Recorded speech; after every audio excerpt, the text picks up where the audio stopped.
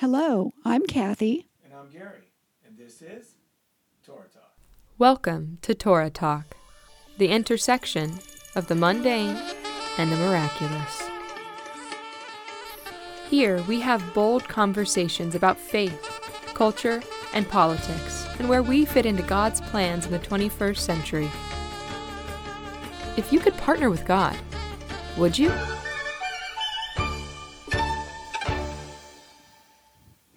We all know that in times of trouble, the most natural human response is to want that which is causing pain to be removed, or for us to be removed from that which is causing pain. But rarely would we voluntarily choose to stay in the midst of it. And yet, the God of Israel almost always allows us to remain smack in the middle of pain, trouble, and hardship. This concept of being taken out of painful situations speaks specifically to such theological debates as the pre, mid, and post-tribulation rapture controversy, which we have talked about in other podcasts. But today we're going to talk about a related topic that we find in the book of Genesis in the story of Joseph. Joseph's story speaks directly to the idea that God does allow his people to suffer. In fact, sometimes through their suffering, his greater plans are moved forward. No story better exemplifies this idea than the story of Yeshua's death on the cross, of course. But today we're going to talk about Joseph and his family and how God was with them and how he provided for them in the midst of worldwide famine. We're going to talk about the safe place that God provided for Joseph's family, Goshen, and what it meant for them and what it means for us today in an increasingly perilous world for those of us who follow the God of Abraham, Isaac, and Jacob. We will look back at history and forward to our prophetic future. Is the famine that is described as being over the entire earth back in the days of Joseph a pattern for a future famine over all the earth? Will there be a Goshen for believers? What will that look like based on biblical patterns? Let's talk about Goshen and let's talk Torah. Long ago, God declared his redemptive plans for the world he created. Unfortunately, most people have ignored these plans.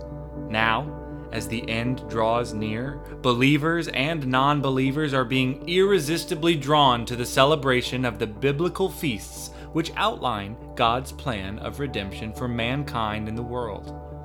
If you found yourself curious about the biblical feasts and you want to know how and why Christians celebrate these holidays, read Declaring the End from the Beginning, Our Past and Future Revealed in the Biblical Feasts.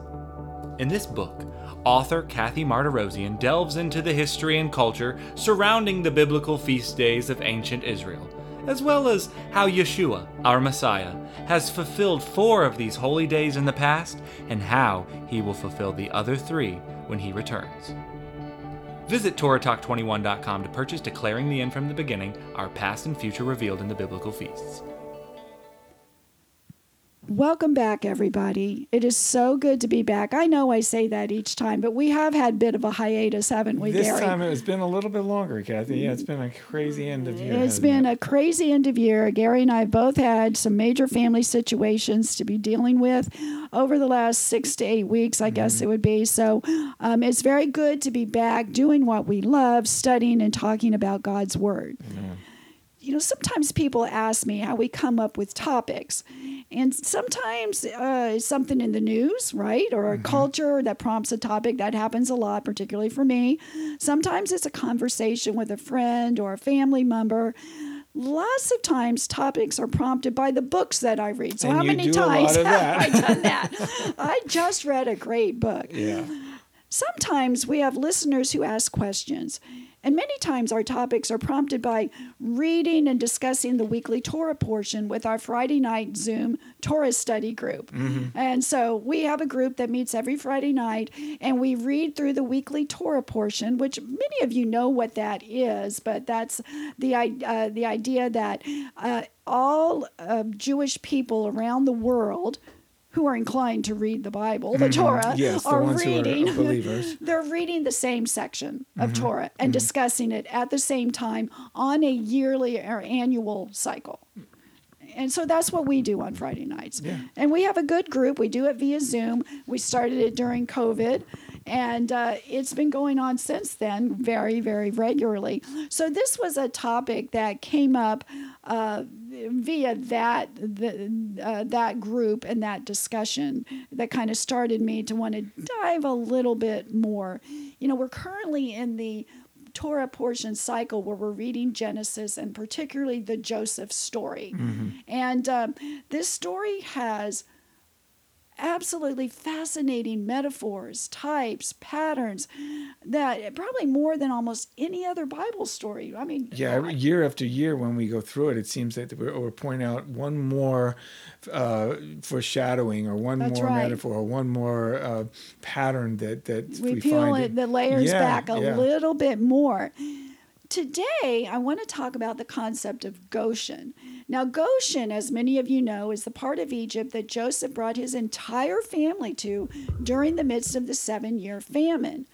Goshen was the Hebrews' safe place, their place of refuge in the midst of chaos and fear. So let's start back with a little background. You know, the story of Joseph begins in chapter 37 and continues all the way to the end of Genesis. That's a lot of chapters. Yeah, I think that goes to show you how important this story is. There's a lot dedicated to describing it because it is a beautiful pattern of redemption and a savior for his people. Yes, and so when you look at when the Bible repeats something or puts a lot of emphasis on something, then you know that that's extremely important. So we know that in this story, Jacob had settled in Canaan, no doubt kind of thinking that this was his final stop. He was pretty old. I don't remember how old, but way up there. Yeah, I honestly can't remember exactly how old he was at that point. But I think he probably thought, okay, I'm settling down. Yeah. That's what he probably wanted. But at the same time, he certainly knew about God's words to his grandfather Abraham that we read about in Genesis 15.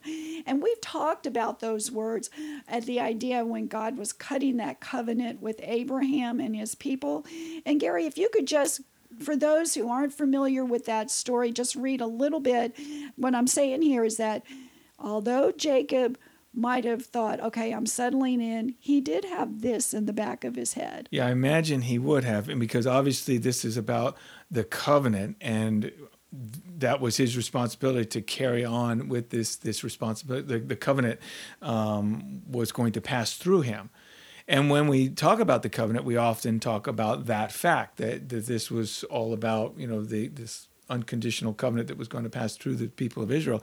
And we don't always point out this prophetic message here, which I'm glad we're doing today. So I'll read it, and then we can talk more about it. As the sun was setting, Abram fell into a deep sleep, and a thick and dreadful darkness came over him. Then the Lord said to him, "Know for certain that for 400 years your descendants will be strangers in a country not their own, and that they will be enslaved and mistreated there. But I will punish the nation they serve as slaves, and afterwards they will come out with great possessions. You, however, will go to your ancestors in peace and be buried at a good old age. In the 4th generation your descendants will come back here, for the sin of the Amorite has not yet reached its full measure." Well, there's a lot there. There's a lot there. I mean, when we look historically and biblically, we know that this comes to pass. They go to Egypt. They spend hundreds of years there. I like to call it incubating. They become a great nation.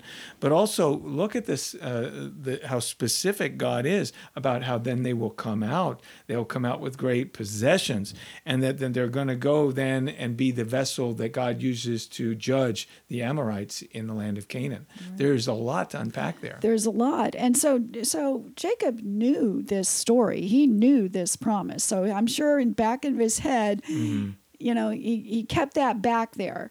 And so maybe he wasn't so surprised as things started to fall out into place, although I am sure he would not have picked the way that they fell into place. Yeah, exactly. We want to talk about that with Joseph a lot. This is lot. not the way he would have written his own script. I guarantee you that. That's exactly right. Yeah. So, when we read the story and we read about Joseph, we know that Joseph is the son of Jacob's beloved wife, Rachel, clearly his favorite wife and clearly his favorite son.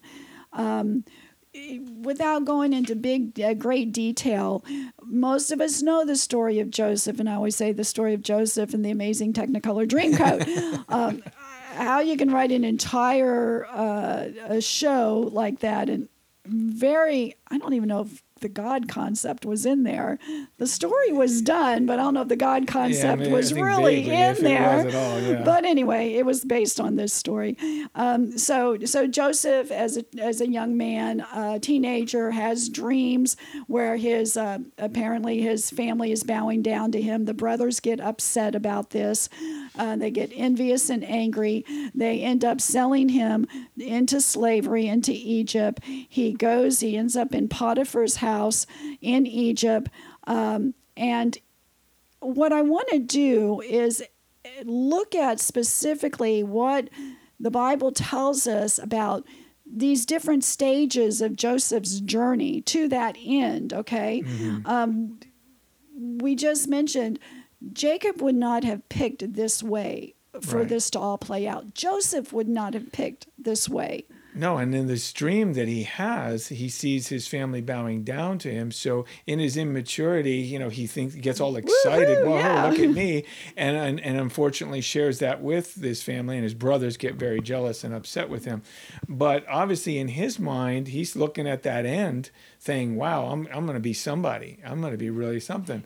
He has a lot of in-betweenness to go through, a lot of in-between that he, again, as we said a moment ago, he would not have written his script to get to that end the way it plays out. And this is the difference between God's plan for our lives and what we think our plans are. That's why we need to allow him to guide us one day at a time, one step at a time. Yes. Gary, if you could read a little bit in Genesis about this, because I want us to really pick up on the words in this part of Genesis. Okay. All right. This is Genesis 39. Genesis 39, starting in verse 2. The Lord was with Joseph, so that he prospered, and he lived in the house of his Egyptian master. When his master saw that the Lord was with him, and that the Lord gave him success in everything he did, Joseph found favor in his eyes and became his attendant. Potiphar put him in charge of his household, and he entrusted his care to everything he owned. From the time he put him in charge of his household and all that he owned, the Lord blessed the household of the Egyptian because of Joseph. The blessing of the Lord was on everything Potiphar had, both in the house and in the field. So Potiphar left everything that he had in Joseph's care. With Joseph in charge, he did not concern himself with anything except the food he ate. I love this story because it seems so unlikely that this would happen, and yet it does. But I think the key verse is right there in 2. The Lord was with Joseph. Yeah. Even in the midst of being sold into slavery, he was there with him. Yeah, and this is a great lesson right from the start about with us when we get discouraged or thinking that something has gone wrong or life is falling apart. If we are with the Lord, he is with us. That's right. And yes. I looked up that word with, generally I look up words that you would think have more behind them. But when I looked up the word with, I found a lot of cool stuff. And the favorite was the concept that when God is with someone, he's there to help. Okay, he's not just there, he's there to help. And so it implies that God is sharing the burden. Yeah, sometimes he carries us if that's what it takes, but he's sharing the burden with us. So this is what happened when he was in Potiphar's house. Now we know after he was in Potiphar's house, Potiphar's wife, of course, accused him of trying to come on to her, I Right. guess you would say. And anger and disappointment that he wouldn't. That's exactly accuses right. him of doing exactly that. So anyway, we get into a bit of a struggle here again in Genesis 39. So if you could just read a little bit there, starting at verse 21. Yeah, it's interesting how the ups and downs that It's occur here. major up and down. This yeah. is a roller coaster. It is a roller coaster. Genesis 39:21. When his master heard the story, his wife told him, saying, "This is how your slave treated me." He burned with anger. Joseph's master took him and put him in prison, the place where the king's prisoners were confined. Now, I've just got to stop there for a moment. I always wondered, did Potiphar have some suspicion? Because why did he not just have Joseph killed right here? Or did he have suspicion about his wife? Maybe his wife had done this before. Maybe, because it doesn't she had a describe it. pattern. But he doesn't have him put to death. That's right. But God was with him, right? Mm-hmm. But while Joseph was there in the prison, the Lord was with him. He showed him kindness and granted him favor in the eyes of the prison warden. So the warden put Joseph in charge of all those held in the prison, and he was made responsible for all that was done there. The warden paid no attention to anything under Joseph's care because the Lord was with Joseph and gave him success in whatever he did. It sounds like the same story. Isn't that interesting that they say that he paid no attention? In other words, such favor that these guys just said, okay, it's yours. I'm not even going. Almost like God is covering him in that. That's right? what I was thinking Yeah. too. It's almost like he was covering them, or he was blinding the eyes of the others by this great favor. Maybe it was their greed. Maybe they were looking good. Potiphar was making a lot of money off of Joseph. So, he's like, okay, whatever. But I find the wording is exactly the same, in this, with, of course, the key being the Lord was with him. Yeah. But I think through and I'm like, that's something interesting just to keep in the back of your head. Joseph was a faithful servant in both of these places, right? Right. Even to his Egyptian's masters, he was a faithful servant right where he was. Mm-hmm. A little bit of a test, obviously a big test going on here in Joseph's character. Yes. He knows he loves God, and he didn't allow these turn of events in both cases, his brothers rejecting him and now this false accusation and thrown in prison. None of that discouraged him from still serving and loving the Lord. Right. And serving his fellow man. He was doing the best with what he had in the situation that he was in. And so we see that God is with him. I think what's probably even more critical, though, Gary, is Joseph was with God. And how do we know it? We know that when Potiphar's wife seduced him, Joseph responded with, "My master has withheld nothing from me except you, because you are his wife. How then could I do such a wicked thing and sin against God?" There it is. Right there, So he refused to go to bed with her. She didn't like it. He was holding to Torah. That's not what you do, right? Amen. You don't do that. Obviously, that is the key right there. And it's very clear he even mentions sinning against God. So what is driving Joseph all of this time is his conviction and love for God. Right. And I just said something, and I'm going to step this back a minute. I said sinning against Torah. I guess at this stage, Torah hasn't specifically been given, but we do know that even according to Romans 1, that they definitely had an understanding of what was right and what was wrong, what was clean and what was unclean. Right. God had that specific relationship with Abraham, Isaac, and Jacob, that very special relationship. So they knew, and of course Jacob would have taught his son Joseph that too. I have to totally agree. I think it's a great point time to point that out, is that yes, we when we look at the Torah and of course the word that gets passed down to us as Christians is law. we think of it as something, evil, but it's God's instruction. And so if we think of it, God instructing all the way from Adam through the time of Joseph, he's instructing them in that oral law, that oral tradition or oral instruction was passed down. They would have been living accordingly. And so what happened with Moses at the mountain was basically codifying it. That's or right. writing it down. Right. But they knew. Yes. It, exactly. Joseph, he didn't even allow, I find this interesting, he didn't allow himself to even be tempted. It says he wasn't even in the room with her. He didn't play with fire. He didn't say, well, everyone in Egypt is doing this, so I guess it can't hurt me. He didn't say, here's the key, I'm strong enough to be near her, but not let things get out of hand. Who are you kidding, right? Okay. But eventually he was in the room with her, and things did get out of hand, not because of what Joseph did. But so he was trying very, very hard to stay separate and set apart in this.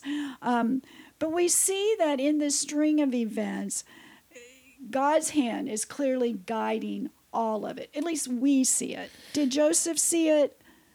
I think some. Do you think? I think where Joseph's at, he sees what God has instructed, what he grew up understanding to be right.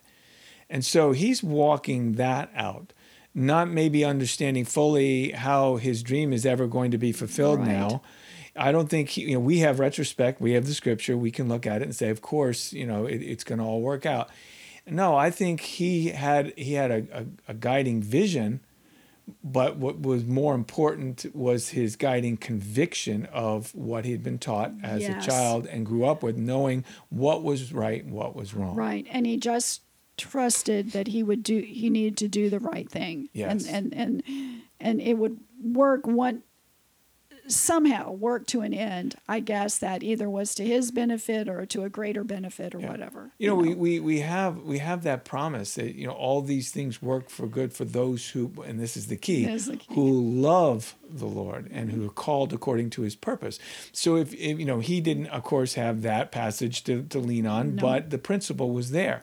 If I continue to be obedient to my Heavenly Father, everything will be fine. Well, even if I go to my death because of my conviction, everything will be fine. What did and I want to use their Hebrew names, but everybody knows them as Shadrach, Meshach, and Abednego. They said, our God can deliver us, but even if he doesn't. And that's a key, I think, here. Joseph knew that he had this dream that might come true, but even if it didn't, he wasn't going to compromise. Wow. Lots to learn from Joseph. Yeah. So Joseph he had this special gift from God first he was the dreamer. Okay, he had the dream, but then he was given a gift to interpret dreams, okay, from others. He recognizes and even says, this is of God. Eventually, when he goes to Pharaoh, he goes, it's not me, this is God, and he's not afraid to say that. Which is another important facet of this. He gives all credit and glory to God. Yes. So we see that Joseph, he correctly foretells Pharaoh eventually. Okay, so he ends up in the prison, and there's a lot of story in between that we're not going with, but eventually ends up before Pharaoh, interpreting Pharaoh's dream that there's going to be 7 years of great harvest in Egypt, followed by 7 years of famine. So the key is here, what should Egypt do? And here's where we get, I think, sometimes into some conversations, maybe disagreements among believers. I know I've been in these conversations before. And there is one side of the argument says that we don't really need to prepare for bad times because God will take care of us. Don't you trust enough that God is going to take care of us? And Gary, that reminds me of the story, and I think we've even said it before, the guy who fell off the ship in the middle of the ocean, and he prayed for God to save him, and he believes that God answered and would save him. He said 2 different times someone came up to him in a boat and offered to rescue him, but he said, no, God's going to rescue me. Okay, he's going to rescue. Right. Of course, he drowns, and it was God had sent those other people to save this man. Right. Okay. He didn't recognize. So we have, I believe, responsibilities in this too. God can, without our help and without our preparation, reach down and pick us up and save us out of anything. Yes, he can. Doesn't generally do that. Not historically or scripturally, when we see all these examples of those who are told to prepare ahead of time. Noah. For Okay, example. Noah, 100 and some years, right? Yeah. Okay, he's preparing for something that had never happened before on the earth. I mean, imagine how crazy he looked to everybody, but he did what God told him to do. Mm-hmm. So he was definitely preparing. I've always found the verse in Amos 3:7, surely the Lord God does nothing unless he reveals his secret to his servants, the prophets. I find that to be really interesting. Obviously, we don't get all the details in our individual lives specifically, okay? Right. But we get a lot in the Bible of what God's greater plan is. Yeah, and I think that's the key, is looking at the bigger picture and finding, we're told not to worry about the future, and we know that. Yeshua tells us not to worry. But maybe part of the reason why we don't have to worry is because we're prepared. Because of this passage right here, he's revealing these things to us. We are not going to be caught off guard. I mean, you think about people, I remember... For example, I just thought of this minute. I remember when the Twin Towers were attacked. That took so many people by surprise. What in the world happened here? I remember working at a Dictaphone Corporation at the time, and people saying, "Who are these people? What is going on?"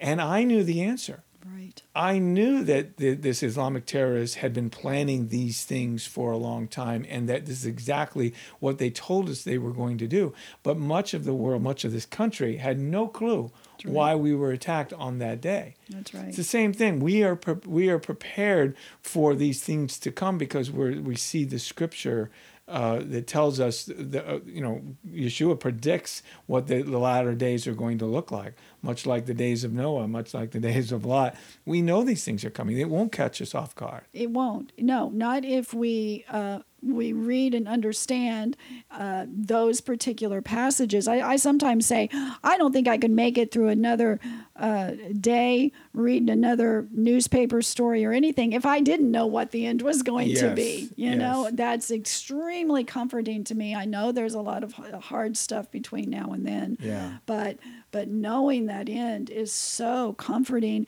and knowing God's plan and seeing what he's doing with the restoration of Israel and the return of the people, and focusing there. Focusing on what God is accomplishing and what he's doing. And we know that these things must happen, but he's not wringing his hands on the throne saying, it's out of control. In fact, we're told, in the Gospel of John, verse 16, verse 33 says, in this world you will have tribulation, but be of good cheer. I've overcome the world. So we know the Messiah has overcome the results of sin. And you talked about God was with Joseph. Well, we must be in the Messiah to be in that place. Yes. Because 1 Peter 1:4 says we must be partakers in his divine nature in order to escape the corruption that is in the world through lust. Amen. When our eyes are on the things of the world, and that's what we want, and we're not in the Messiah, we're not partaking in his divine nature. And that's what's going to keep us. That's what's going to keep us. What was that verse again? That was 1 Peter 1:4. Right. And then 1 Peter 4, verse 12 says, Beloved, do not think it strange concerning the fiery trials which try you and what you go through, as something strange thing has happened to you. It's not a strange thing. These things are going to happen. So we're not caught off guard. We know that the world is what the world is all about, but we also have the promise of God, and we know how the story ends. Oh, yes. Amen.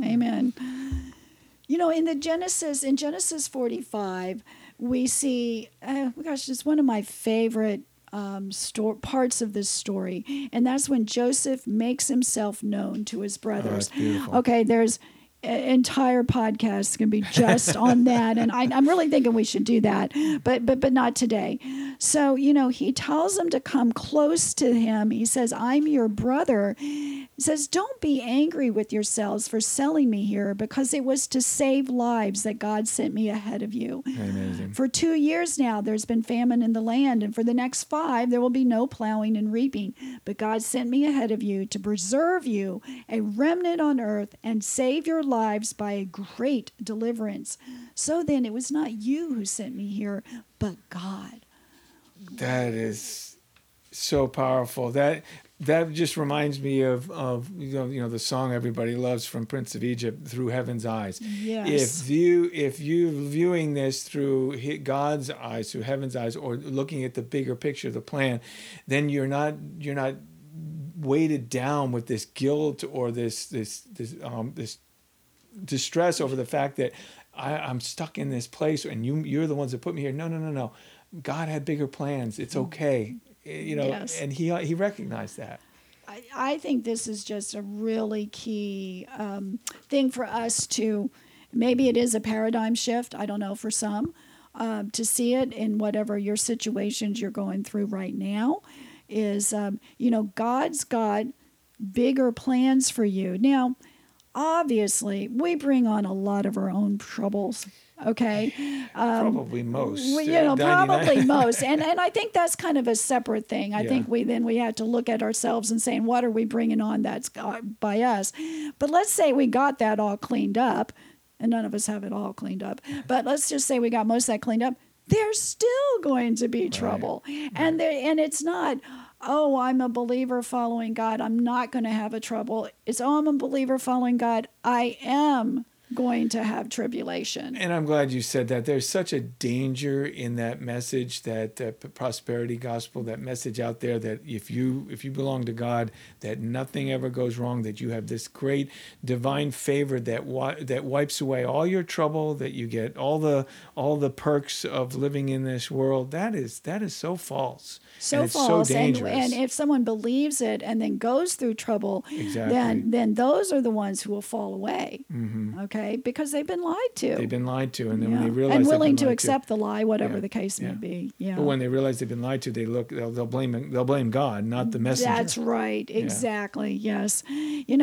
So this brings us to this concept of Goshen, which is where I wanted to go from the very beginning. In Genesis 46, so interesting thing works through here. Genesis 46:33 says, when Pharaoh calls you in and asks, what's your occupation? You should answer. This is Joseph, okay, right? Joseph saying to his father, your servants have tended livestock from our boyhood on, just as our father did. Then you would be allowed to settle in the region of Goshen, for all shepherds are detestable to the Egyptians. Okay, that's a really interesting twist there, right? God prepared that from years ago. They were shepherds, right? The Egyptians hate the shepherds. I just, how God makes all of these pieces work. It is beautiful. It is isn't it? beautiful. Yeah. So they get to Goshen, and we read that Goshen is the best of the land of Egypt. It's described as the fat of the land. So here's God working in all of his majesty. First, we have a Pharaoh who's extremely grateful to Joseph for saving Egypt and basically making him rich, right? Of course, okay, rich and more powerful. Save the kingdom. Exactly. Then we have the Egyptians detested the shepherds, okay? Any shepherds, not just specifically Joseph's family, but shepherds in general. So the only way to accommodate Joseph's family, to say thank you to Joseph's family, was to set them apart from the rest of society. And Joseph understood that, and Pharaoh understands that. So they have flocks. They need good land. He gives them this best land. It's so beautiful. It's just like every piece fitting together perfectly, And then you look at the global purpose of this, and I used the word incubate earlier. How is this family of Jacob's, who becomes Israel, how's it going to become a great nation? Well, here we go. If they had stayed in the land of Canaan, they probably would have scattered all around. They would have been assimilating within the pagan culture. Right. But no, God keeps them all together, puts them where they're not intermarrying with the pagan cultures and all that, and they grow into this great nation. in this place where they could come out as a nation versus growing and scattering all over the Middle East. Brilliant. What'd you say? Yeah. God manages to set them apart. We know the Hebrew word for set apart is the English word holy, Right. but it means to be set apart. But he sets them apart right in the midst of Egypt. Mm-hmm. Who thinks of these things besides God, right? Hiding them right in plain sight. Yeah. Right? Yeah. Right. So he doesn't have to pull them out of Egypt. Same way he didn't have to take Moses out of Egypt, but create a safe place for him, literally right in the belly of the beast, so to speak. Moses grows up in Pharaoh's palace. Yeah. Okay? Yeah. And is nurtured and grows and learns and all of this right in the belly of the beast. Greatest story ever told, Greatest, right? Exactly, exactly. So, like, if you were trying to write these plot lines, you would say, "Oh, this just couldn't happen." Exactly. Yeah. So, God provides a way for Moses and the Hebrews to live in and prosper right in the midst of Egypt. But they're not part of Egypt, Right. okay? They just in the midst. So even Moses realized as he grew up that he wasn't part of Egypt, that he was just in the midst, but he was set apart from Egypt. He gets that, okay? Yeah. And realizes later after he kills that Egyptian, he knows he's not really one of them. He's not one of them. Yeah, he obviously has his feelings toward his people at that point, or he wouldn't have been reacted so emotionally. That's right. Yeah. So God provides a way for the people to be in the midst of Egypt, but to remain set apart from Egypt. Mm-hmm. And I think that's a really fascinating thing to kind of bring forward and look at in our lives. How does God provide ways for us to stay set apart? It's what we're talking about every day. It's the name of this program, Torah. Yeah, Torah. Torah Talk. Exactly. It's his instruction for a people to be set apart. I mean, when he pulled them out of Egypt and gathered them at the mountain, we have the first. He took all the guesswork out now of what it means to be a child of God. Right. He A gave set them apart instruction. child of God. That's right. That's right. That's right. And so we have that. That's our way of being set apart in the midst of the nations, in the midst of Egypt. And it says, in our Newer Testament, we're a strange and peculiar people. Mm-hmm. We are to look different. We are to look strange and peculiar. And quite honestly, that's happening more and more every day as we hold to our God biblical principles. The rest of the world thinks not only is that strange and peculiar, they think that's dangerous. Oh yeah, A threat. Yeah, we're a threat to the globalists and to those who want to just live every man right in his own mind. Exactly. But we're instructed, and I love how Paul puts it, because I love the context of how Paul puts it. Because you mentioned we're in the nations. We, as far as we know, Gentiles, I mean, some of us may have some, and some of you out there may have Hebraic roots, literally. I mean, Jewish roots. But this message was always to be to the nations as well. He needed a man and a people to bring salvation to the world. And that was the mystery that many of the disciples initially didn't understand, that this was not just for Israel, this was for the world. And so when Paul begins to address that in Romans chapter 11, he's talking to a predominantly Gentile congregation now in Rome. He's saying, look, you're grafted into them. So don't get haughty, don't get boastful. Mm-hmm. That's the context of these words, Kathy, that most of the Christian world takes out of context. Because in chapter 12, again, there were no chapter divisions, obviously, when this letter was written. Paul says, I beseech you, therefore, brethren. And you know me, I love to say, if you see a therefore, you need to know what it's there for. Mm-hmm. And what Paul is talking about is, therefore, after all I just shared with you about being grafted into the olive tree, I beseech you, brethren, by the mercies of God, that you present your bodies a living sacrifice, holy and acceptable to God, which is your reasonable service.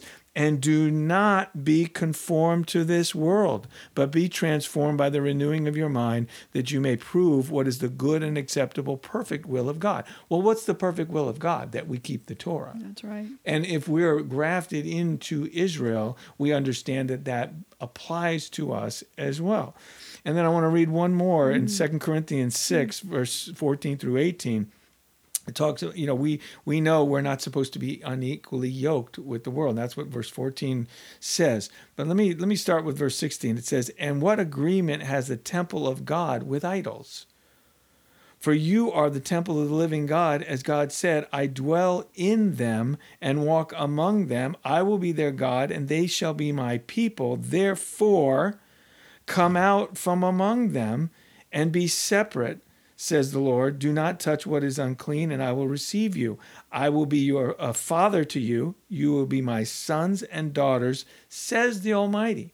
I mean, we are his sons and daughters. And then chapter 7 starts with a therefore again. Therefore, since we're his sons and daughters, having these promises, beloved, let us cleanse ourselves from all filthiness of the flesh and spirit, perfecting holiness in fear of God.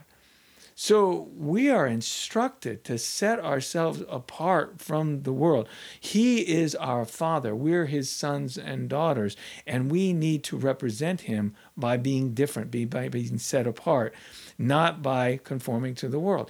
Too much of the church looks like the world, and the Torah instruction keeps us separate and apart from the world. Yes, I think that's the problem when we get to even seeker-friendly churches, is the reason that sometimes they're able to get so many people is they look like the rest of the world, so that looks attractive, and bringing them in. And I'm not saying that can't work in any case or anything like that, but everything in the Bible is we're not supposed to look like the world. Exactly. And so the answer is, when the world doesn't like us, it's not to become more like the world. That's it. I think the tendency is it's that appeasement. It's just like, well, we can allow this or that or the other thing. It's compromise. It's diluting the word of God. And what that does is makes you more like the world and right. less And like it's what also God a wants. way of saying, God, I don't trust that by being obedient, doing what you said, that this is all going to work out. Okay? Right. I just don't trust it. And I'm not saying, not everybody's going to be saved. Not everybody's going to follow, the God of Israel. I know that. But we've got to be able to trust that when we are obedient and leading a set-apart life, Gary, we've seen it. It is attractive to those that God is calling. Yeah, it's to very those attractive. who want something different. Yes, exactly. It's not a turnoff to everybody. It is to some. But to those who God's planted a seed in their hearts, it's a turn on. It is. They want to see something different. They want to see they want what you have. They're like, I'm disillusioned with the world. I'm disillusioned with when the church looks just like the world. So what's so different about you, Kathy? Why do you do this? Exactly. Why do you keep the feast? Why do you keep Sabbath? Why do you eat biblical kosher? Why do you do that? That's right. And we have both experienced that in our lives. And I've seen that a lot with young people. They do want something different. That's why they're not going to church in the numbers that they did before, is because they're looking for that something different as the church has become more like the world. Yes. And the Jewish people have been, hated and persecuted throughout time because they have been a peculiar people. And we, as believers who have been grafted into them, we may need to look more like it. And I'm not talking about rabbinic Judaism here. Exactly. I'm talking about keeping the Torah so that we do not compromise when it comes to these social issues that are in our face every day. Every day. So if we talk a little bit more about Goshen, the word itself, it has uncertain origins. Some people say it's related to the word for rain or shower. Thus, Goshen is described as the fat of the land. And we also know that in the Bible, rain is seen as a blessing. You got to remember, Israel was an agricultural society. So appropriate amounts of rain at appropriate times were extremely important, That's right? And even, in fact, in Deuteronomy 11, it says, and it shall be that if if you earnestly obey my commandments, which I command you today, to love the Lord and to serve him with all your heart and soul, then I will give you the rain for your land in its season, the early rain and the latter rain, that you may gather in your grain, your new wine, and your oil. So right here we see obedience is associated with the blessing of rain. Amen. And I love that. We also know, too, as that the Holy Spirit is associated with this concept of rain and this pouring out of the Spirit that we saw at Shavuot first, right? Okay, Right. so that idea of pouring out. We also see it in Joel 2, where he talks about he's going to pour out his Spirit on people. This is in a future time. He'll also pour out his Spirit, and young men will see visions and so forth. So this idea is of Holy Spirit being associated with the concept of rain. So being associated with the concept of obedience, all kind of tied together. Sure. You know? Well, just quickly, we've talked about this before. Had not the men of Israel been obedient to be in Jerusalem for Shavuot, they would not have received his Spirit. Exactly. So That's obedience exactly and blessing, yes, go tied hand in together. hand. Yeah. Some define Goshen as drawing near. So then the key would be, okay, drawing near to what? To whom? Obvious, the answer is to God, to our Heavenly Father, to our Savior Yeshua. That's who we're drawing near to. We're drawing near to Him, to His words, to His Torah. Now, we are reading about, in this story, a great famine, okay? So we want to see if this is a story of patterns, like I said it was at the beginning, right? Is famine a pattern? And it does seem to be, okay? Now, in Genesis 47, the Joseph story, we see now there was no food in all the earth. But Gary, if you would read Revelation 6, this is verse 5 and 6, we read about a future famine. Yes, Revelation 6, 5 and 6 says, "When the Lamb opened the third seal, I heard the third living creature say, 'Come,' I looked, and there before me was a black horse. Its rider was holding a pair of scales in his hand. Then I heard what sounded like a voice among the four living creatures saying, 2 pounds of wheat for a day's wage, and 6 pounds of barley for a day's wage, and do not damage the oil and the wine." What we're reading about is hyperinflation caused Yeah. by food shortages. Wow. And Gary, Sounds 3 or familiar. 4 years ago, this would not have been anything I could really connect to. But already now we are dealing with this every time we go to the grocery store. This inflation in because of food supply line problems, yeah. and almost every day I hear about decisions being made to pay farmers not to plant. Other countries buying up land in the U.S. so that we don't have control over it for our food supply. All sorts of things like that. And I think this is not so far off. This is No. not far off. I don't know if what we're experiencing right now is going to lead to what this particular famine is, or we'll get past this hump and get to another one in the future. But that's what we're talking about. But it helps you recognize how interdependent the world is, Oh, and yes. how easily Easy. it can happen. Easy. I think that's something that we probably a few years ago would not have recognized.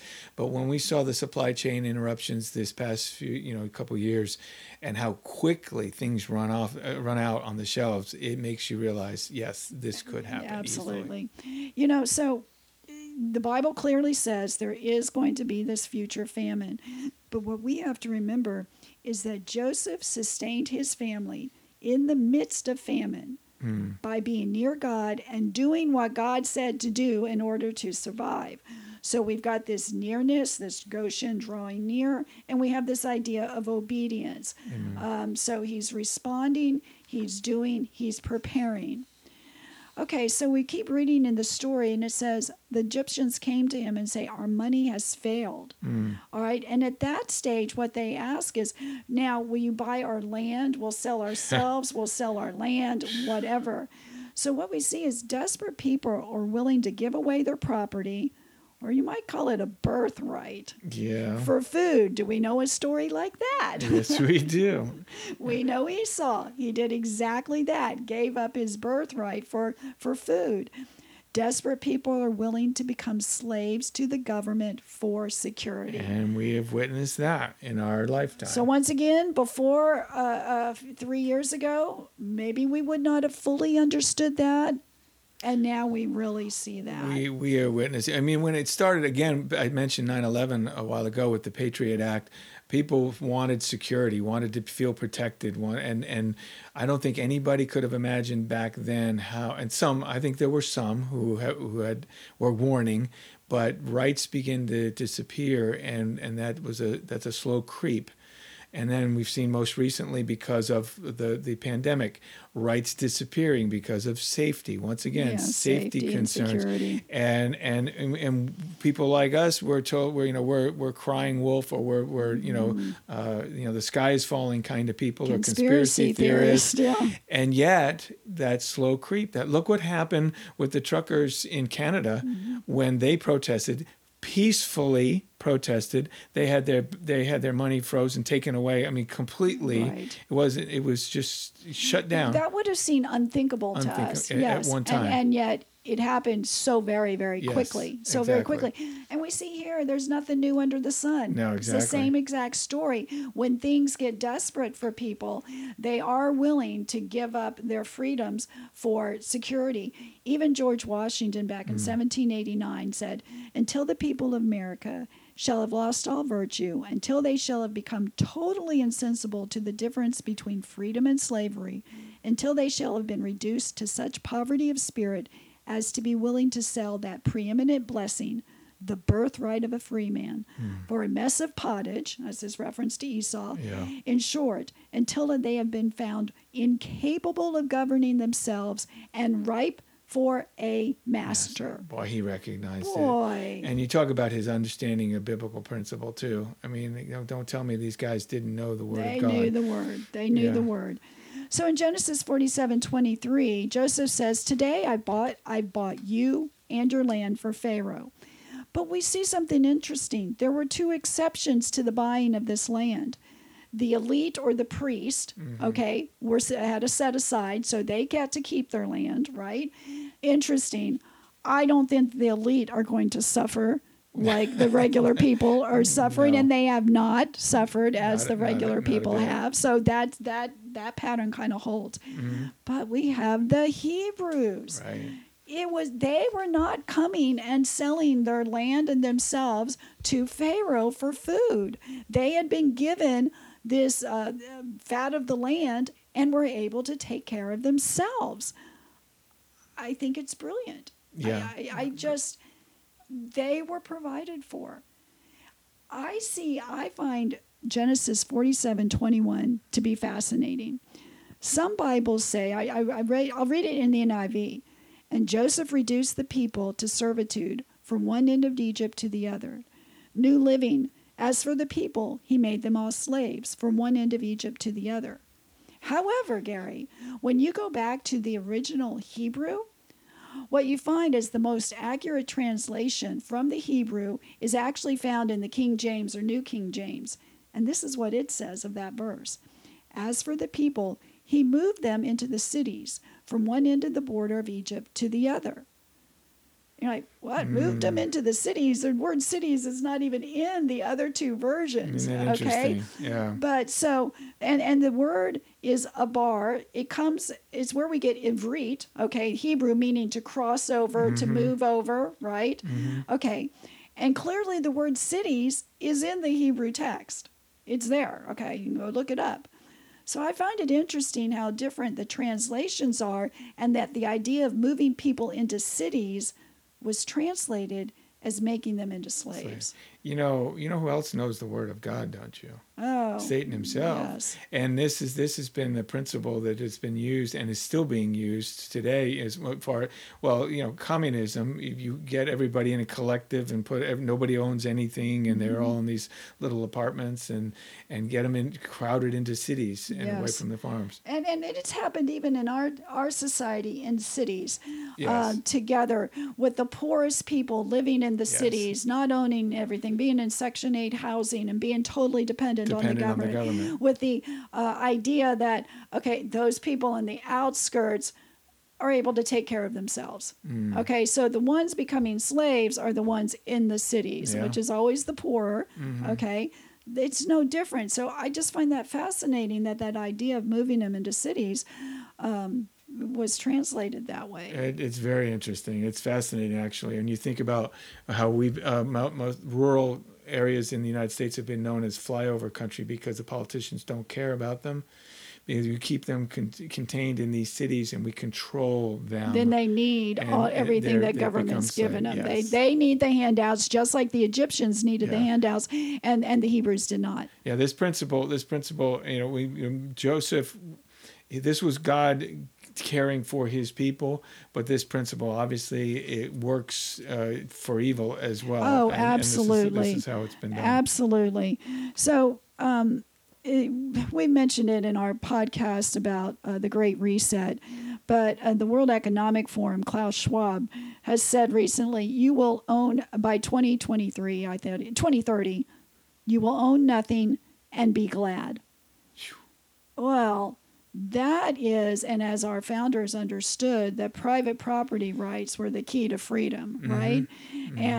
But what's interesting, what he picks up on, Schwab picks up on, you'll own nothing and you'll be happy about it. Yeah, because you're surviving. You're surviving, or I don't have the responsibility of No taking care of the responsibility. home. We all know as homeowners that's a lot of work, right? I don't have to worry about that anymore. Yeah. So interesting that this statement fully picks up on this, but it also ties back into this Genesis story where there's nothing new under the sun. I was reading about this new trend in housing called build-to-rent neighborhoods. Entire single-family home neighborhoods built for the purpose of renting them out, owned by big companies and investors, right? And you don't own anything there, so you have some ideas about what you want to do to renovate and all that. Not necessarily going to happen, right? Just like it didn't happen to any of us living in apartments, right? Right. And then what happens when people don't own? They don't have the same pride. Historically, that has been the case. Yes. And everything becomes decrepit.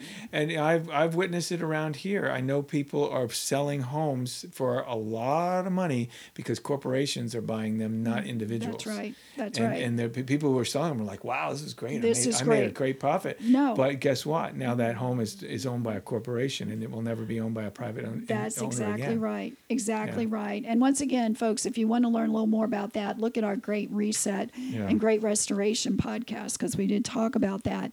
So that's all happening in our real-time lifetime. But we can learn from back there that is like, oh, no, stop, don't, we don't want that to happen. That is not a good thing. Right. And I would encourage people, young people in particular, try to buy a home. Private property is extremely important for freedom. So we see that the Israelites settled in Egypt in the land of Goshen. They acquired property there and were fruitful and increased greatly in number. You said incubated. We see this line, Genesis 47:27, right in the midst of everything else we've been talking about, the Egyptians selling themselves out. We see the Hebrews are fruitful, greatly increasing. They are acquiring property. Everybody else is selling their property. That's a great point, and they're prospering. And this kind of thing, though, in taken out of context, this is what leads to a lot of the anti-Semitism that the Jews are trying to take over the world. If you think about it, Kathy, they because they had been smart, or God led, or frugal, Right. All those things. The accusations still exist Well, today. and that would still be true if there were a group of people that were doing well in the midst of a worldwide famine. Yeah. There'd be a lot of people not happy about that. Yeah. Yeah. Exactly. So what we see, though, is that while the Egyptians, at the exact same time, the Egyptians were selling themselves and their property, the Hebrews were acquiring property, prospering, growing, and living in this set-apart life in Goshen that God provided for them. And we know, Gary, and we've talked about, there is inherent blessing in living a set-apart life. Amen. That just is part of the pattern. Now, there are, and we won't have time to look at all of this in detail, there are patterns that we see, this Goshen pattern. Revelation 12 talks about it, and I've got it written out here, but we're not going to read the whole thing. But it talks about the woman who's given the 2 wings of a great eagle so she might fly to the place prepared for her out of the serpent's reach, okay, for a certain time. So we see once again that God's people, God's providing them a place. It says actually prepared for her in the wilderness, okay? Mm-hmm. He's providing a place for his people out of the hand of the serpent, the dragon, the devil, okay? Exactly. All right? So we see that being talked about in Revelation 12. So there's a lot that you could go in there, but let's just suffice it to say that there is this pattern, okay, that's there. We see Isaiah 26. Go, my people, enter your closet is what some of the Bibles say. Some say room, and shut the doors. Hide yourself for a little while until his wrath has passed by. And as you go on, you see where it's really talking about this is the day of the Lord, where the Lord comes out and comes as the conquering king. Amen. Right? Okay. Yeah. So a lot of bloodshed, it's a time of great tribulation in the world. But there's this idea of go into your closet, your room, this secret place, so to speak. And as you look at that word, heder, one of the explanations for this word is it's the room of the bridegroom. So the safe place is with the bridegroom. Of course. Okay, that's really fascinating. So our safety there with our bridegroom, Yeshua, is our safe place. Being in the Messiah. In the Messiah, like you were talking about earlier, like Paul was saying, Yeah. right? So, the story of Joseph is just full of prophetic patterns, and I think I do want to talk about more of them in other podcasts. Sure, there's never enough time, Kathy. Yeah, exactly. But if we look at this idea of Goshen, let's just kind of conclude here a little bit. And what have we learned?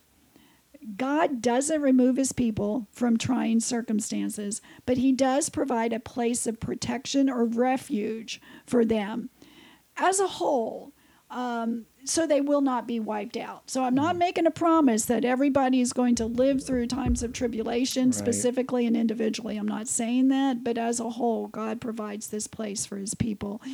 This place of refuge, this Goshen, is only for those who draw near to him. So we must practice drawing near, learning to listen, learning to recognize his voice and hear it. And Gary, we've said many, many times that word hear, Shema. Shema. Hear and do. That's right. Yeah. That's right. Hear and do. So how do we recognize it? Through a constant relationship with him in prayer, reading and doing his word. Obedience is the key. Absolutely. Absolutely key to this safe place, refuge idea. If we draw near to him, he will sustain us during famine, just as Joseph sustained his family. I'm not saying we won't suffer, that will not be persecuted. The Bible clearly says that we as God's people will be pursued by the dragon, but we will not be overcome. We shall overcome. So I really want to end with a word of encouragement from the Psalms, a word that reminds us that when we're willing to listen and obey, our Father in heaven will provide a safe place for us. He will show us the way to go. Psalm 32:7-8 says, "You are my hiding place. You shall preserve me from trouble. You shall surround me with songs of deliverance. I will instruct you and teach you in the way which you should go. I will advise you with my eye upon you." Shalom, everyone. Thank you for listening. Please join us next time on Torah Talk.